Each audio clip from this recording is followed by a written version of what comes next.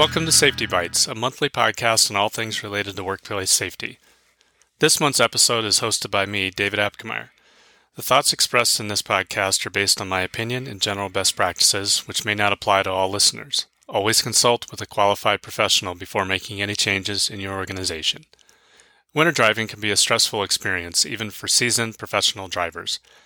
There are many risks associated with winter driving, including everything from weather conditions like snow and ice to sharing the roads with inexperienced drivers and snowplows. One of the biggest hazards encountered while driving in winter is icy roads. In fact, according to the Federal Highway Administration, there are more than 150,000 accidents annually due to icy roads. Black ice is especially dangerous because it often goes undetected until it's too late. So, what is black ice and how can you keep yourself safe? Black ice is a transparent coating of ice that forms on roadways and other paved surfaces when the temperature of the ground reaches the freezing point while it's raining or sleeting. It also forms when temperatures drop and melted ice and snow refreeze. Black ice isn't actually black, it just looks like water on the road.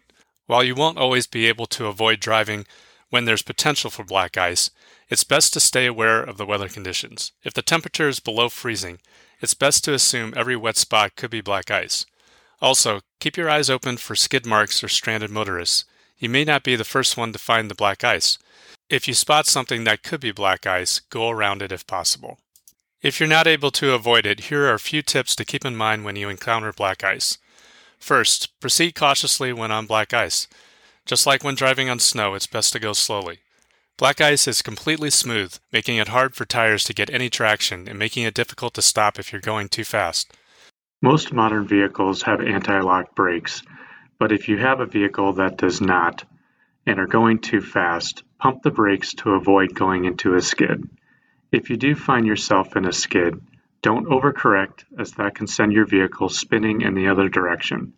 Instead, slowly turn into the skid while pumping the brakes. Once your tires regain traction, you'll be able to correct from there. Finally, remember, studded tires, snow chains, and four-wheel drive won't help you while driving on black ice. While these features can be helpful when driving in snow, they provide no benefit on black ice because it doesn't allow for any traction. Don't think you're invincible when using any of these. You're better off having a winter emergency kit in case an accident does happen.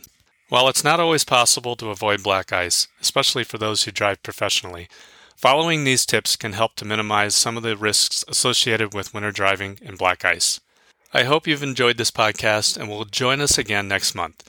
Until then, please make time each day to create a safer workplace. Remember, what you do for safety today may prevent an injury or loss tomorrow.